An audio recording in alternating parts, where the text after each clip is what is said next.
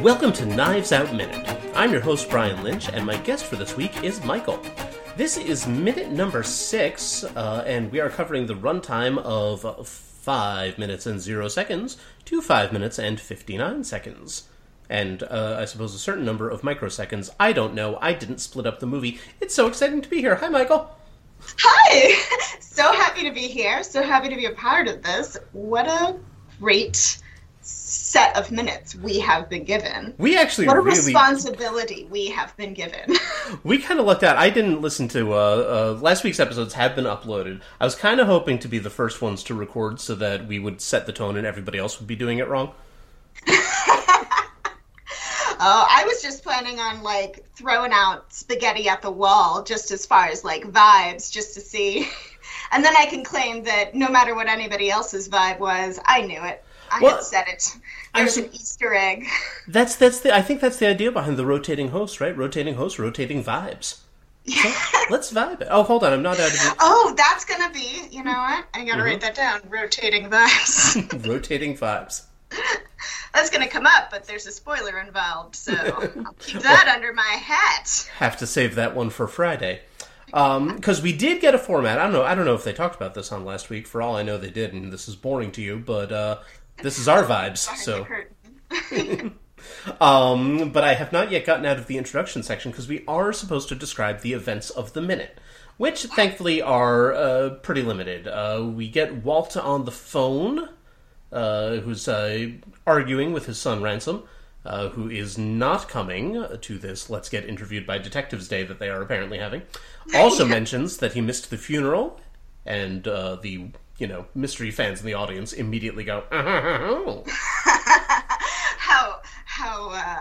how mysterious. I love that this minute starts on a line. It starts on Richard yelling the line, "Die up your own ass for all I care."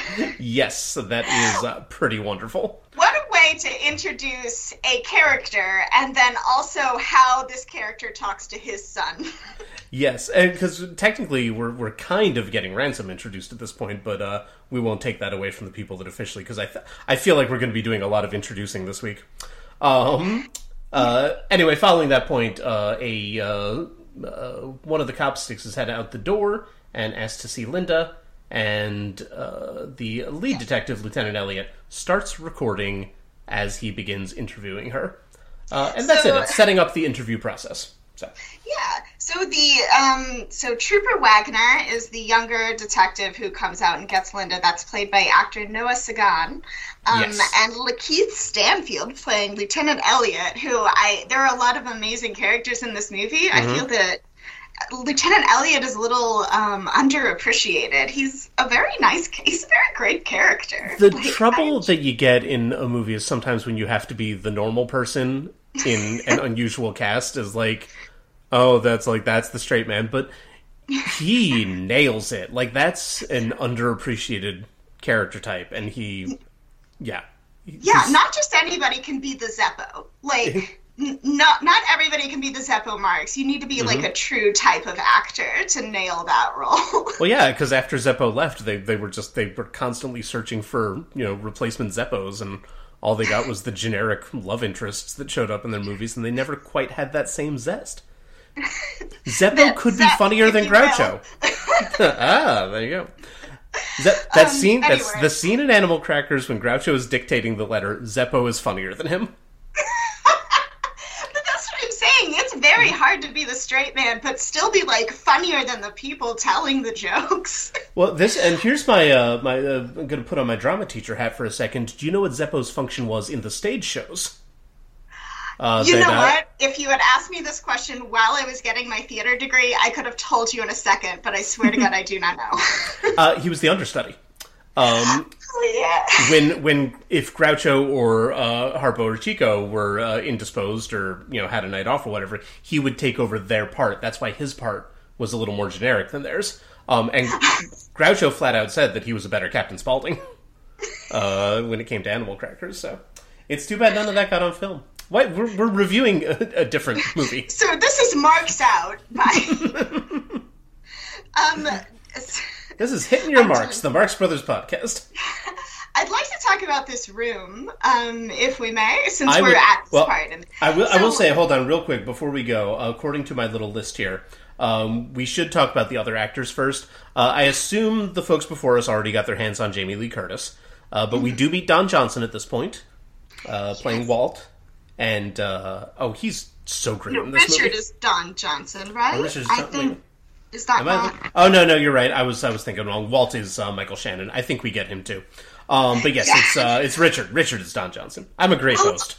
You're doing wonderfully. Also it's a party scene. Like, we're supposed to be introduced to, like, the cast of suspects. So, people are introduced without their names being introduced. Like, I had to go back and write in characters' names when Walt... Yeah, because, that's in tomorrow's minute. Here's our little tease. We're going to get into where Michael and I have the privilege of introducing every goddamn character. You're right. So, okay, this about the room. Yes. Now we can get into the room. Now that we've mentioned Johnson. First of all, just as a set perspective, I love a giant library. I love a giant dramatic library so much. I'm so weak for it in set design. But what I want to talk about specifically is the shape of the room and how it relates to the Thousand Knives mural that's behind everybody in the interview, which also serves as like a target for who murdered somebody. But also the room itself and the way the furniture is set around the room also makes it a target that all kind of like converge on this one empty center. Mm-hmm. So the room itself is made of these props that are like weapons and dragons and dangerous things. And it's an interesting way to design a room where everything is pointing in sort of like an X formation towards the center. When normally if you had a big library like that, you might which one's the east window? Let's maybe put everything more towards that for the lighting. So I just thought that was a really interesting choice with the set to make it like, yes, everything's a target. Pay attention. We're going to get to the center together. It's really an absolutely phenomenal set. And this is where we spend a lot of time in this movie because, I'm not sure exactly how long the interview section goes on, but it's a decent whack of the first act of the movie. And then, of course, this is the accusing parlor at the end of the film as well. It also sets a very comedic... It sets the right comedic tone for the movie because it is a murder mystery and people do die, and that is very serious. But also it is at its heart a cozy comedy murder mystery. And we're meeting all these characters that are just kind of hilarious, which, by the way, we are not technically introduced to a character, but we do meet a character's legs. Yes. Which, by the way, speaking of this room and how everything kind of converges in this room, the knife mural is directly across from Benoit. Yes. His legs. Because we do get... I'm wondering if anybody is like... I assume anybody listening to this podcast has seen this movie. Yeah, what an interesting... if you haven't, what an interesting choice you've made, and I'm fascinated by you. One of our guidelines here is to not spoil anything too much far past this minute, but, I mean, we can say that these are Benoit Blanc's legs. Like, even if you've only watched the trailer, like, me sitting in the theater watching this film, I'm like, that's him. Yeah, I, of course, was instantly like, there's Mr. Rachel Weisz's legs. Excellent. There is the pair of legs that is allowed to wake up to Rachel Weisz every morning. I did not know that, actually. Oh, yeah, they're super married. Well, I mean, as married as a person can be, they're, like, super. I was going to say, the standard amount of married, possibly. No, because they're celebrities, and they're both so they're from the United Kingdom, so marriage is extra.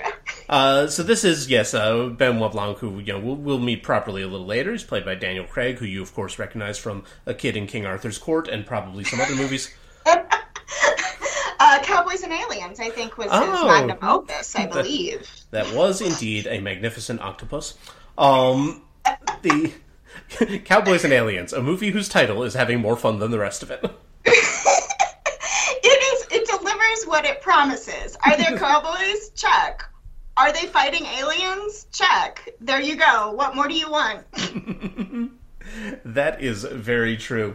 Well, I kind of feel like we should get over to our daily question because, we're trying to keep these episodes trim, of course. I don't know, maybe every other episode is an hour long and we're going to wind up being outliers here, but... Oh, no. We'll try to keep it at a reasonable, listenable length. The scene itself is largely set up, and I'm kind of excited to get over to the next bit.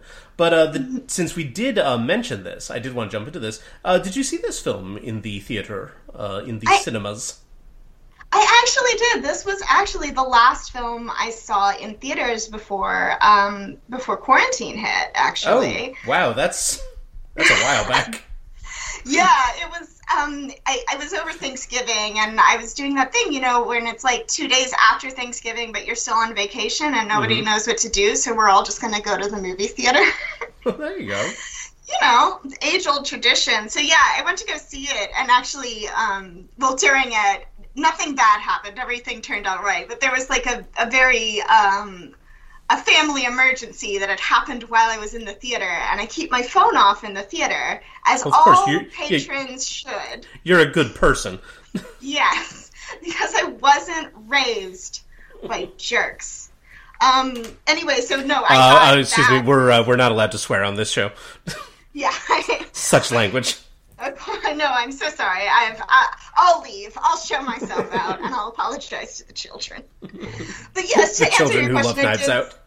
I hardly ever see a movie in the theater. I was very happy to see this one because it was one of the rare movies that comes out, and I was like, this needs to be in my eyes immediately. As soon as this can be projected onto my eyeballs is not soon enough. That is, I wanted to see it again, too, actually, but then that didn't happen, because movies leave the theaters a lot faster these days, too. They sure do, and they did. I will actually say this, I saw this movie in theaters before it was in theaters, because there was, they had, a preview week, 2 weeks before it was released. And one of the preview theaters was close enough to me, and so I was like... likewise, I had seen the trailer, and I thought, well, this needs to get in my eye holes as soon as possible. I sat there, and it was two audience experiences that I had in theaters, around the same time as each other, where every single person in the audience was, absolutely on the same page, feeling the same emotion, were this and Cats. Wow, what two total opposite ends of a spectrum. Because in this one, and it was clearly we were all the people who wanted to see Knives Out because we had seen the trailer, we will not let the internet spoil a mystery for us. We're seeing this at the first possible occasion, and we were edge of our seat excited. And then in Cats, it was more of a, what? So... What a weird fever dream. We all agreed we didn't want, but then also all saw together. We're not up to plugs yet, but I definitely did talk about Cats for 14 weeks on my other podcast. So. We'll put a pin in it. We'll get back there. We'll get back to that. We'll get back to that on Plugs Day. Actually, I'm a host are allowed to plug on Monday. I'm still looking at my little guideline here.